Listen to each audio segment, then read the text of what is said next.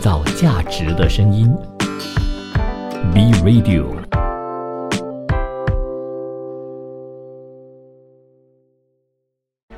从在地走向国际，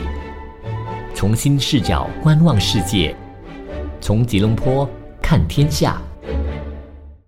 Hello， 欢迎收听从吉隆坡看天下。你好，我是 Kim 碧琴。今天节目一开始呢，我们首先来关注粮食的消息。那就在其他类别商品的涨价压力消退的这个时间段呢，食品通胀的问题又重新回到了各国家的议程之上了。那么就在上个星期呢，黑海谷物倡议的破裂，然后再加上莫斯科随后攻击了出口码头，并且呢对驶往乌克兰港口的船只发出了威胁，所以就显著的加剧了供应的风险。那芝加哥的小麦期货呢，到目前为止就已经是上涨了 12%， 也是2022年3月战争爆发之后不久以来的最大涨幅。而玉米的期货呢，则是上涨了多达 9%。 那黑海紧张局势升级的同时呢，厄尔尼诺现象也都进一步加剧了粮食供应的风险，尤其呢是在亚洲的地区。那主要出口国泰国的基准白米价格更是创出了2年多以来的最高水平。另外一方面呢，印度的政府也在7月20日呢颁布了控制国内高粮价的最新举措。那大家都知道印度作为世界上主要的白米出口国，这个禁令下来呢，肯定是具有一定的杀伤力的。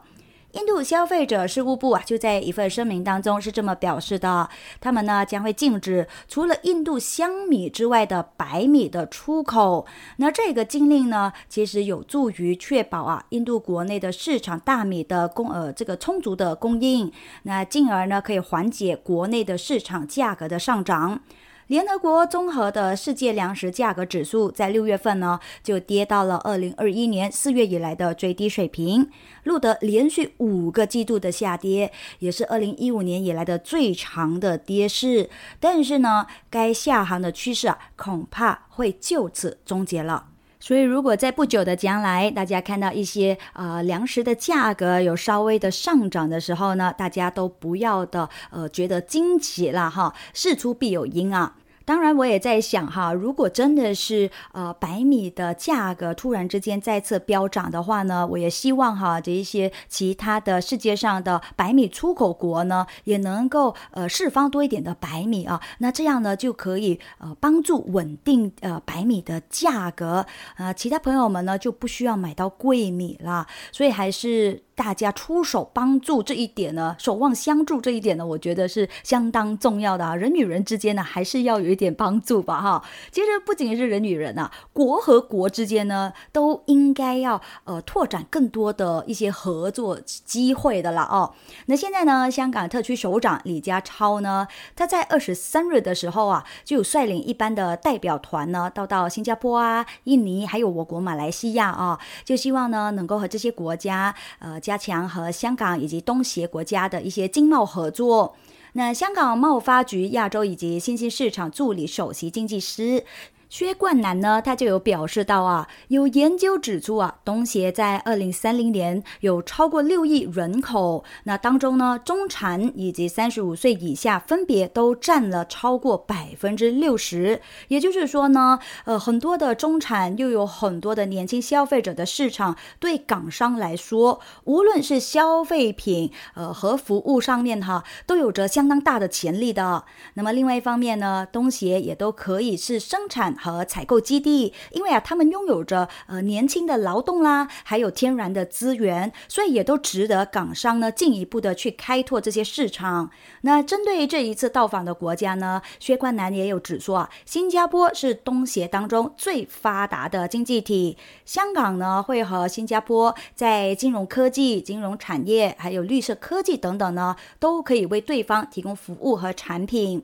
那当然，薛冠南呢也都认为说，香港和新加坡之间呢，其实也是有一些竞争的，不过呢是属于良性竞争，各有优势啊。那么香港呢，就是中国的金融、物流以及航运中心，也是大湾区的一部分，是新加坡呢永远都不会有的一种优势。而新加坡的独特的优势呢，则是他们是东协重要的商业中心，所以他就认为与其是以零和游戏的角度来理解双方的关系的话，那倒不如思考着两地的合作空间。那至于说我国马来西亚，薛冠南呢就表示说马来西亚呢是东协当中比较成熟的一个经济体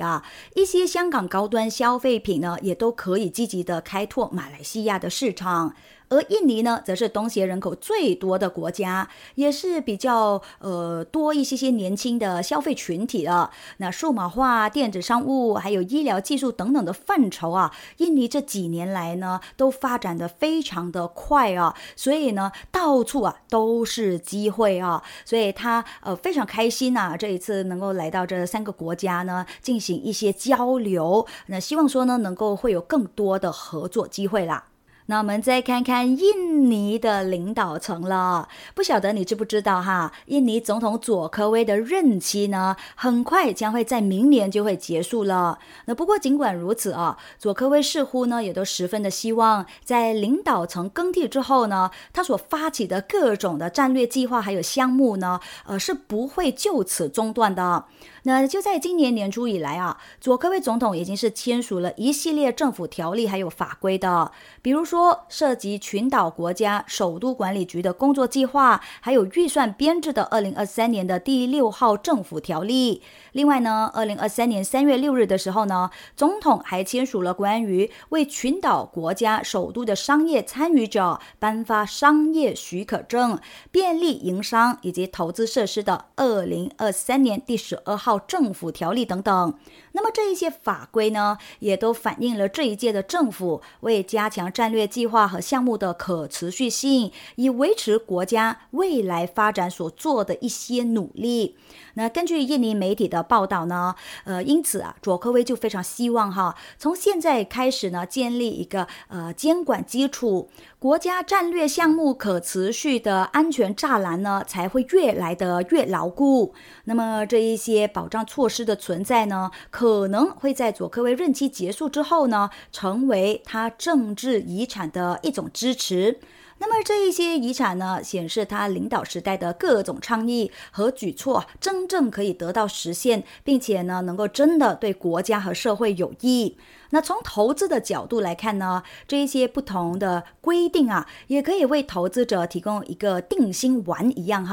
因为呢，他们有明确的发展方向，还有法律保护伞呢，因此呢，他们应该更大胆的去展开更广阔的扩张才是的。那投资者的乐观态度呢，通常也会带来有利于政府规划的重要项目的好消息的。那一个国家的出口额呢，也能够展现出这个国家现在的整个经济状况是如何那我们看看韩国了。韩国关税厅呢，最近就有公布了一个数据显示出因为芯片行业持续低迷，韩国7月前20天的出口额呢，是同比下降了高达 15.2%， 从上一年同期的368亿美元降到了312亿美元。那进口下降了 28% 至326亿美元，导致了 13.6亿美元的贸易赤字。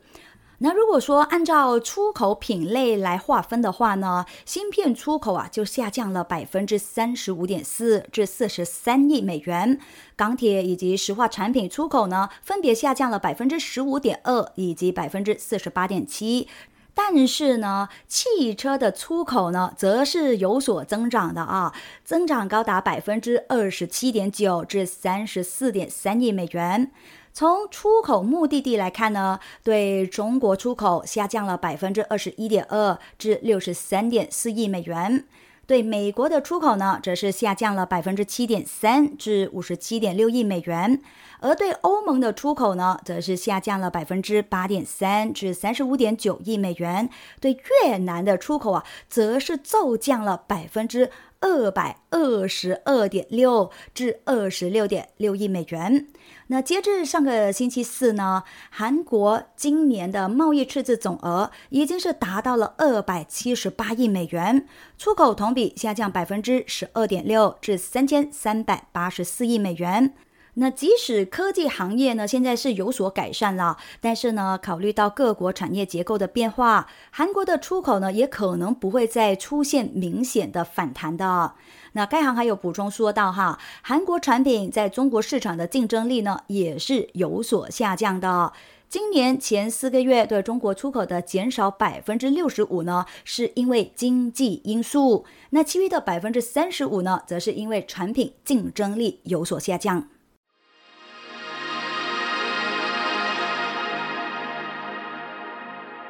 创造价值的声音 B Radio。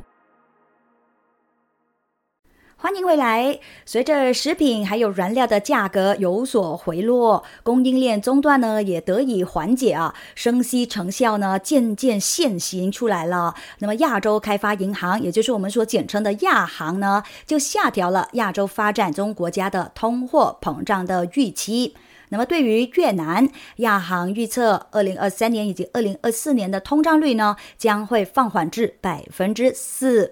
那亚行在亚洲展望报告当中也有表示说亚洲发展中国家今年的通胀率呢，估计会从4月预测的 4.2% 降到 3.6%。那尽管全球对亚洲地区出口需求有所减弱，但是呢，亚行仍然将2023年的经济成长率预测维持在 4.8%。原因就是呢，在于国内的需求发展强劲也都助力了地区的复苏。那么对于越南呢，亚行给出的最新经济增长预测为今年 5.8% 以及明年 6.2%。其实这个数字呢也都低于之前4月份的预测的。那亚行呢就解释说越南经济增长放缓的部分原因呢，是因为外部需求疲软，给制造业还有加工业呢带来一定的压力。然而从这一份最新的报告当中，大家就可以看得出来了，越南的经济增长预测呢，仍然还是位居在亚洲的前列，仅次于印度以及菲律宾。那我们再看看土耳其的最新财政政策了。那土耳其央行呢就有发布一个声明说到货币政策委员会呢会决定继续执行货币紧缩政策，以尽快的降低通货膨胀率，稳住通胀预期，并且呢可以很好的控制着物价上涨这件事情。那土耳其央行呢就宣布将基准利率从 15% 上调250个基点至 17.5%。那声明是这么说的土耳其货币政策当中的中期目标呢，是要将通胀率降低到 5%， 并且将为此呢创造相应的货币和金融环境。货币紧缩政策呢，将会根据着需要及时渐进的加强，直到明显改变未来的通胀预期。就在2022年以来呢，土耳其通胀率一直都是维持在高位运行的。2022年10月份的时候呢，这更是直接达到了 85.51%。那么今年6月呢，为 38.21%。2021年9月到2023年的2月份土耳其央行呢也曾经多次的降息，基准利率呢从 19% 降到 8.5%。土耳其的货币里拉对美元汇率2021年则是下跌了大约 44%。那么在2022年的时候呢，下跌了大约 30%， 而今年以来则是下跌大约 20%。那这一次的加息呢，也并非是土耳其首次的加息土耳其央行在6月份的时候呢，也曾经将基准利率从 8.5% 上调650个基点至 15%。那这也意味着呢，土耳其央行从6月份开始也都加入了加息的行列。那么在过去的2年的时间里呢，面对着高企的通胀，土耳其央行一直呢都是逆向操作的，他们不但不加息，反而呢还不断的减息，可是好像还没有看到任何的奏效啦，所以现在乖乖的也都加入了加息的行列了。那在过去的2年的时间里呢，土耳其总统埃尔多安一直呢都在努力的修复和沙特阿拉伯以及阿联酋的外交关系的。因为在这之前土耳其和海湾国家的关系呢，就因为土耳其支持政治伊斯兰教和民主运动呢，而一度变得非常的紧张不过后来呢，随着关系有所回暖了，那么两国的商业贸易呢，也都开始的恢复了。就好像去年阿联酋就同意和土耳其呢达成一项价值50亿美元的本币互换协议，来帮助陷入困境的土耳其里拉。而在这之后呢，阿联酋还宣布了在土耳其的几项投资。那在日前呢，阿联酋和土耳其两国在阿布扎比呢又签署了价值超过500亿美元的合作协议。那这一步呢，将会有助于这两国呢能够进一步的巩固两国之间的关系了那阿联酋的总统谢赫穆罕默德本扎耶德阿勒纳哈扬以及土耳其的总统埃尔多安呢就进行了会面，双方呢就提到了今年早些时候两国政府签署的全面经济伙伴关系协定，目标呢就是要在未来的5年的时间之内呢，将两国之间的贸易额增加到400亿美元。那么就在上个星期三两国元首呢还见证了几项战略协议，还有这个谅解备忘录的签署的，也都涵盖着能源国防基础设备、科技、金融还有航天领域，价值这个协议总价值是507亿美元。那么根据阿联酋联邦竞争力和统计中心的数据呢，土耳其是阿联酋最大的贸易伙伴之一。从2013年到2022年呢，两国之间的非石油内部贸易总额就超过了1030亿美元，其中进口560亿美元，出口大约是350亿美元，再出口超过120亿美元。那说到阿联酋近这几年来呢，阿联酋在经贸合作还有资本市场上面呢，可以说是挺活跃的所做的一切呢，其实都是为了加速经济增长。那阿联酋寻求在本10年结束的时候呢，希望说能够将他们的国内生产总值 GDP 呢翻1倍，达到8000多亿美元的水平。阿联酋的经济部长阿卜杜拉呢，他在接受采访的时候也有表示到说，到2030年底呢，他们需要将经济翻1倍，达到3万亿迪拉姆，大约也就是8170亿美元。重点呢是要实现7%的年增长。其实有一个设定呢，其实是挺好的，大家就会跟着这个目标去前进一下不然的话没有设定一个目标，就好像人一样，你知道吗？没有一个小目标的话就 OK。就这样子了chill 就这样子过所以还是定一个小目标还是挺不错的根据当地官方数据的显示呢，2022年阿联酋的国内生产总值 GDP 按不变价格计算呢，是总计 1.62 万亿迪拉姆，同比增长 7.9%。 那么部分的原因呢，就是因为原油价格还有产量上涨所推动。不过呢，全球金融体系动荡等等的挑战呢，也可能会带来风险的。国际货币基金组织 IMF 在这之前呢，就曾经预计今年阿联酋的 GDP 增速呢，将会放缓至 3.5%。那么目前为了这个经济目标呢，阿联酋也正在寻求推动双边贸易协议以及伙伴关系。那作为欧派组织的第3大产油国，阿联酋一直在努力发展他们作为全球商业和金融中心的地位。在过去的2年的时间里呢，它和印度、印尼还有土耳其等等的国家都签署了价值数十亿美元的贸易协议嘛。那就正如我们刚刚有和大家所说的一样土耳其总统埃尔多安就访问这个阿布扎比的期间两国就签署了价值超过500亿美元的合作协议了，其中呢就包括了购买85亿美元的债券。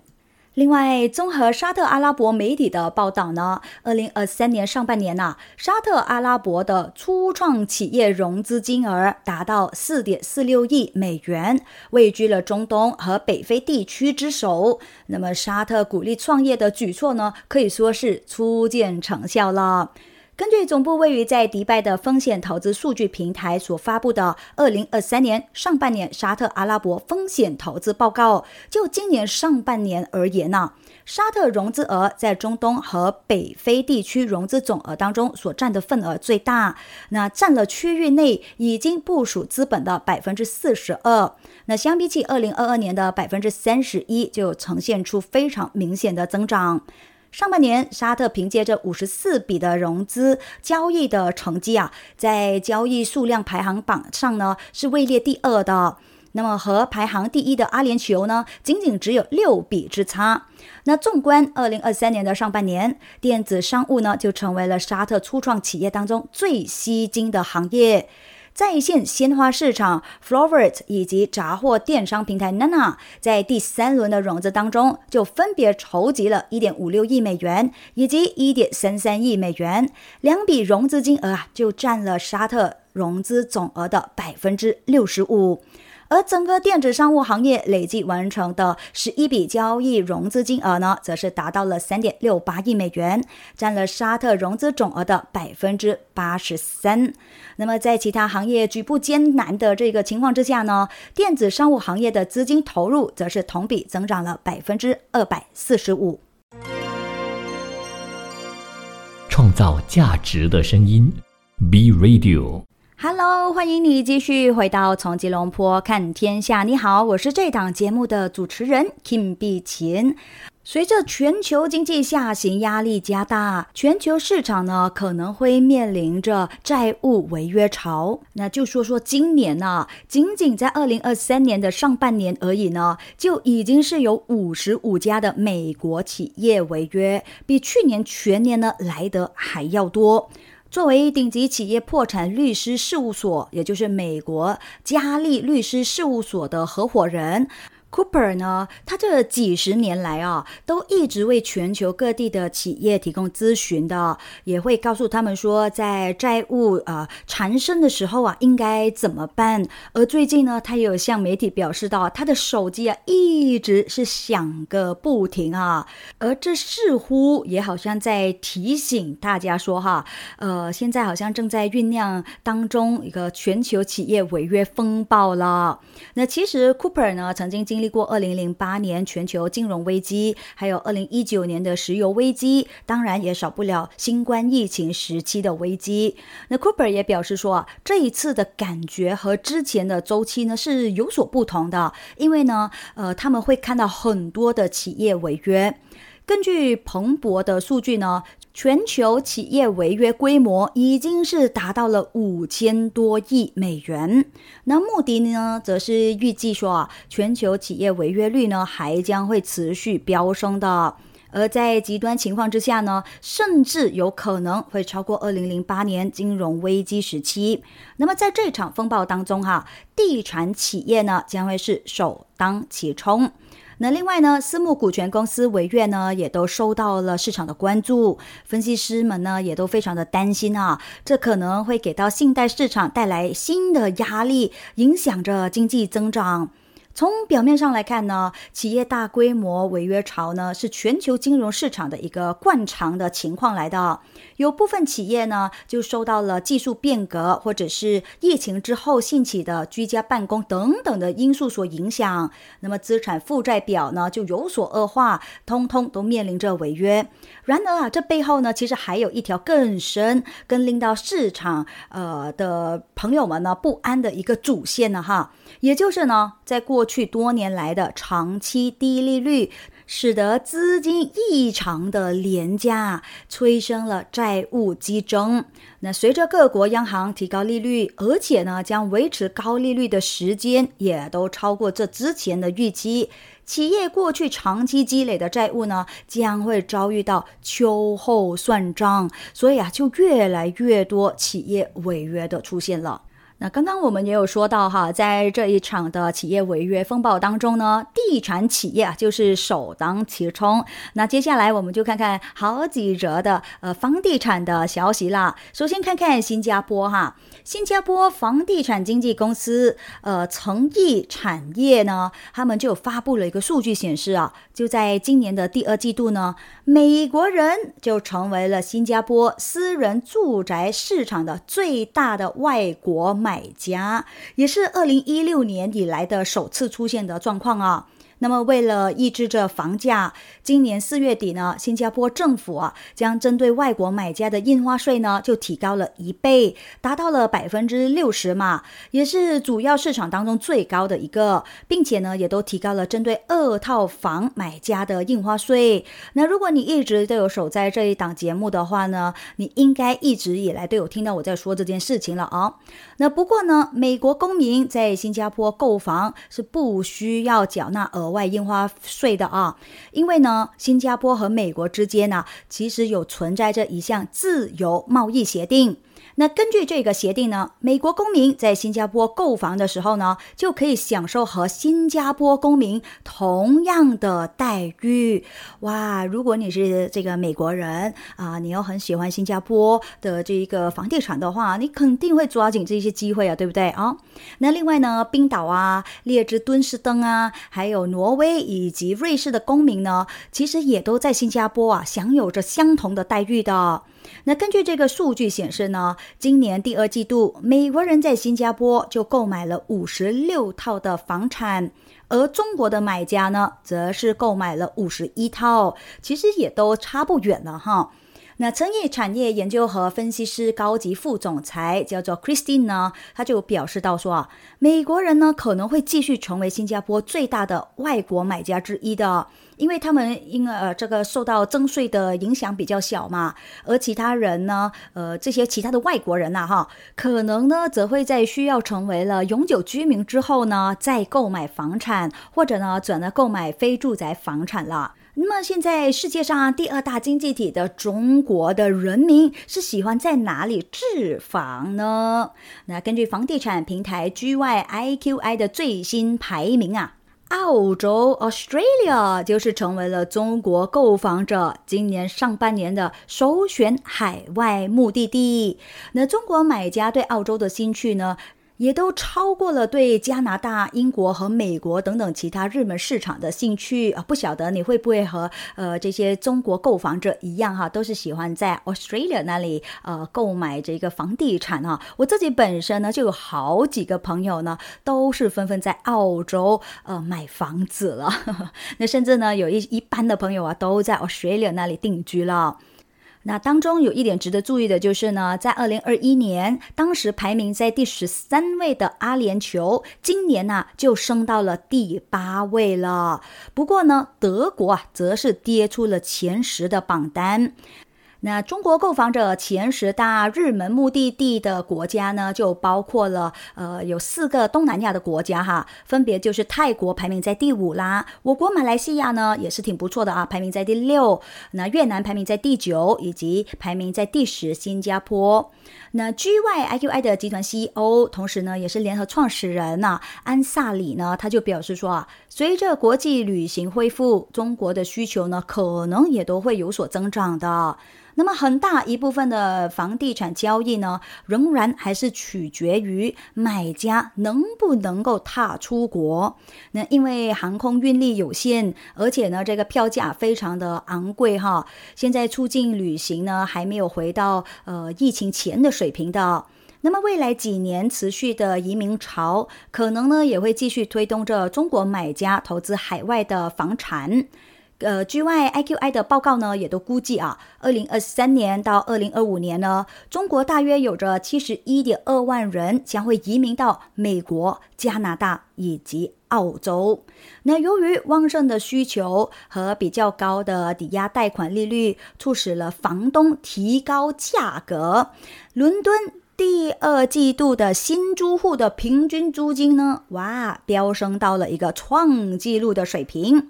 要在英国生活哈，你住这一环节呢，就已经是相当的头疼了。到底每个月要缴纳多少的租金呢？伦敦住户现在呢就被要求平均每个月将要支付2567英镑，大约就是3310美元的房租，太离谱了吧？工资有好大部分都去了这一个租房这里了啊。而这个数额呢就比1年前是增长了 13.7% 了，更是比2019年大流行前同期增长了 28%。那么在伦敦以外呢，租金要价也都创下了每个月1231英镑的新纪录的，比2019年呢就增长了大约有1/3。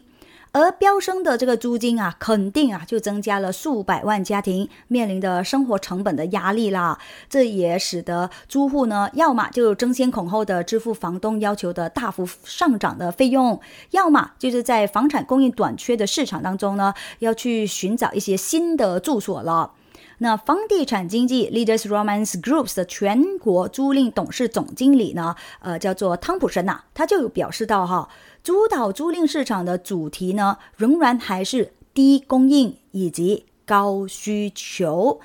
英国国家统计局的这一项衡量标准呢，就显示出截至6月份的1年的时间里呢，英国私人租户支付的租金就增长了 5.1%， 那这也是自2016年有官方记录以来的最大增幅。仅仅伦敦的租金呢，就已经是上涨了 5.3% 了。我只能够说，在伦敦尤其是伦敦生活的朋友们，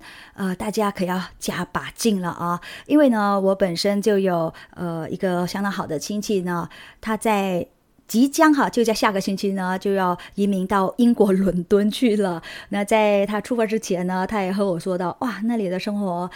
成本确实是挺高也不晓得是不是能够过得顺利所以我们就只好祝福他啦。创造价值的声音 Be Radio，欢迎你继续留守着从吉隆坡看天下了。在这一小节一起来看看车企的消息。首先关注 Tesla。 Oh my god， Tesla 的股价在7月21日的时候呢就跌了 1.10%收于 260.02 美元，录得3连跌。而这3天之内呢，市值更是直接缩水了大约1200亿美元，成交总值 417.3 亿美元，成交量呢是位居美股第2高。那该公司2季度的财报呢，可以说是令人感到失望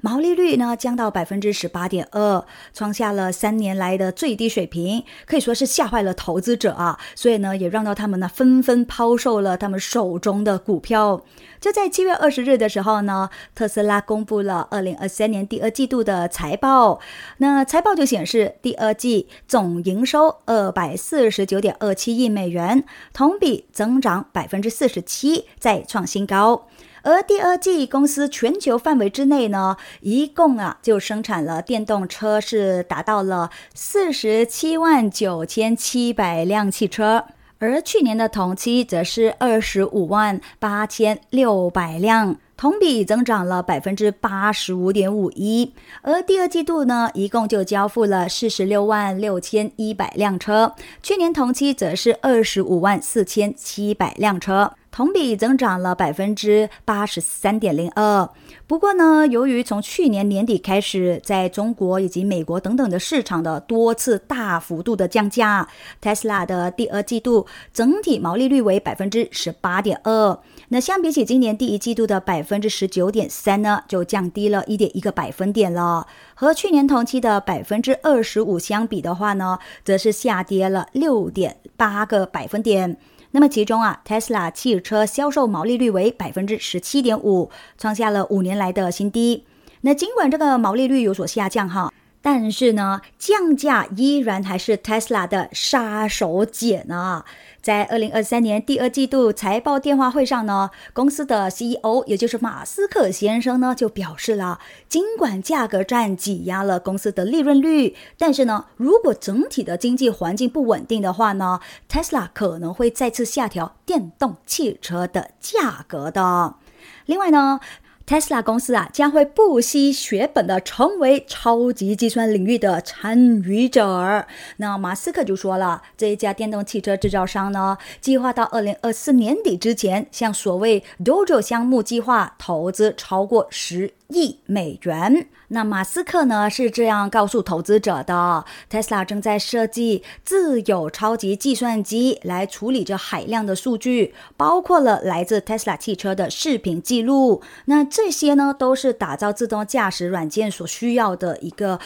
技术啊。那他和分析师的电话会议上面呢，也有表示说，未来1年多将会在 Dojo 上呢花费远远超过10亿美元，而这个巨额支出计划呢，似乎也是导致 Tesla 股价下跌的原因之一。另外一方面呢，马斯克也表示，在有一段时间之内呢，锂价格可以说是相对来说是绝对疯狂的啊。那去年呢，大宗商品价格上涨也使得削减成本变得更加的困难。但是呢，马斯克现在看到了似乎是通货紧缩的压力。可是随着供应压力有所缓解，中国碳酸锂的价格呢，也已经是从11月中旬的峰值下跌了一半左右。那同样用在电池的镍和钴的价格呢，也是有所下降。那 Tesla 供应链的副总裁布迪拉吉呢，他也在电话会议上面和大家表示，大宗商品价格的下降转化为每一辆车数千美元的成本。那为了锁定比较低的成本呢，该公司也正在将和供应商的一些固定价格合同延长至接近2023年的。那说到了锂这个原材料呢， 沃尔沃汽车公司呢就向大家表示因为公司在这之前在锂价最高的时候购买了这种原材料，那么他们的第二季度的电动汽车的利润率呢就受到了打击，并且呢也都影响了整体的业绩。因为该公司之前在锂价最高的时候就花了这笔钱来购买这个原材料嘛。那么该公司的财报就显示了，第二季度营业利润率呢是降到了50亿瑞典克朗，那约合4.86亿美元，低于市场的预期。而该公司的股价在斯德哥尔摩一度下跌了 6.5% 的。不过呢，该公司也预计未来几个月电动汽车的回报呢将会有所改善的。原因很简单，就是因为原材料的成本有所下降了嘛。那么他们的最新的车型的价格呢也有所上涨。Volvo 汽车的 CEO 吉姆罗文在一份声明当中是这么说的，原材料价格预计将会在今年下半年呢继续往下降。从成本的角度来看呢，这也将会使得他们受益。而这家汽车制造商呢还预测假设供应链没有进一步中断的话呢，随着电动汽车需求的增加，全年零售额将会实现稳健的2位数增长。那另外一方面，罗文也有表示虽然说 Volvo 早前呢已经是宣布了接入 Tesla 的超级充电站网络，但是呢公司不打算使用 Tesla 的自动驾驶技术，而是专注于开发自己的系统。早在6月份的时候呢， Volvo 汽车就已经是表示了，它将会和 Tesla 签署一份协议那么将会允许呢他们的电动汽车在美国、墨西哥以及加拿大等等的地方呢使用着 Tesla 的超级充电桩。那看了这么多则和车企相关的报道之后呢，我们转个焦点来看一看赔偿案件美国佛罗里达州呢有一个陪审团就裁定了，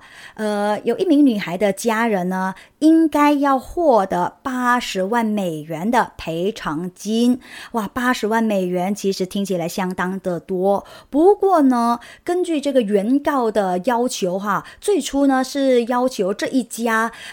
响当当的连锁店呢，要求他们赔偿1500万美元的哦。那我说的响当当的这个连锁店啊，其实你我都相当熟悉的啊，它就是麦当劳。我相信大家应该也是陆陆续续在这几天的新闻上面有看到这一则新闻了吧，对吧？那我也有看到一些朋友们呢，在这些新闻下面呢留了言哈，他们说为什么这样子会需要赔偿啊？不是应该当事人自己不小心吗？为什么要 McDonald's 来赔偿呢？来看看一下你就知道到底原因在哪里了哈。那这起诉讼案件呢，最初是在2019年的时候提起的，就指控麦当劳在这个开心乐园餐当中，就是 Happy Meal 当中呢，供应了不合理以及危险的热鸡块 Nuggets， 导致呢，当时年仅只有4岁的Olivia 呢，她的大腿周围的皮肤还有肌肉啊就被烫伤。那么这一起诉讼呢，就是由 Olivia 的父母所提起啦。那当时呢，他们就进去这个 drive-thru 那里呢 order 了这个 McNuggets 啊，然后呢，当他们取过这个 McNuggets 的时候呢，一块非常滚烫的麦乐鸡的鸡块呢，就落在了 Olivia 的腿上，造成了2级烧伤。那 Olivia 的母亲啊，就说到当这个 Nuggets 啊掉在 Olivia 的腿上的时候呢，她简直突然之间就是痛哭的尖叫起来了。那她当时也说这个麦当劳的员工呢，也没有警告他你要小心这个食物是非常的热的这样子了。那么 McDonald 呢也在法庭上说该餐厅呢其实是遵守着食品安全规定的，要求这个鸡块呢是足够热，以避免呢沙门氏菌中毒，并且呢一旦这个食物离开了得来速通道的话呢，发生的任何事情其实基本上是超出了公司的控制范围的。不过呢，面对着霍姆斯提交的证据麦当劳呢最终就承认了这个 McNuggets 造成的烫伤。不过对于 McNuggets 的温度又产生了一个争议了那原告就是 Olivia 的父母的律师呢就说了，这个 McNuggets 的温度呢是超过了200度，而辩方呢就说这个温度其实是不超过160度。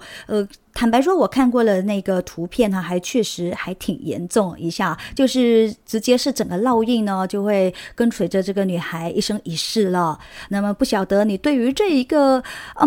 天价的赔偿又有怎么样的看法呢？那我个人呢就认为说，这个原告呢也应该要负起一半的责任啦，就是怪自己就是疏忽嘛导致这个鸡块掉出来了，并且烫在了这个腿上还是那句啦，希望大家能够谨慎行事吧。好了，今天的分享就到这里该段落啦，感谢您的收听，我是 Kim 碧琴，我们明天见了，拜拜。创造价值的声音 ，Be Radio。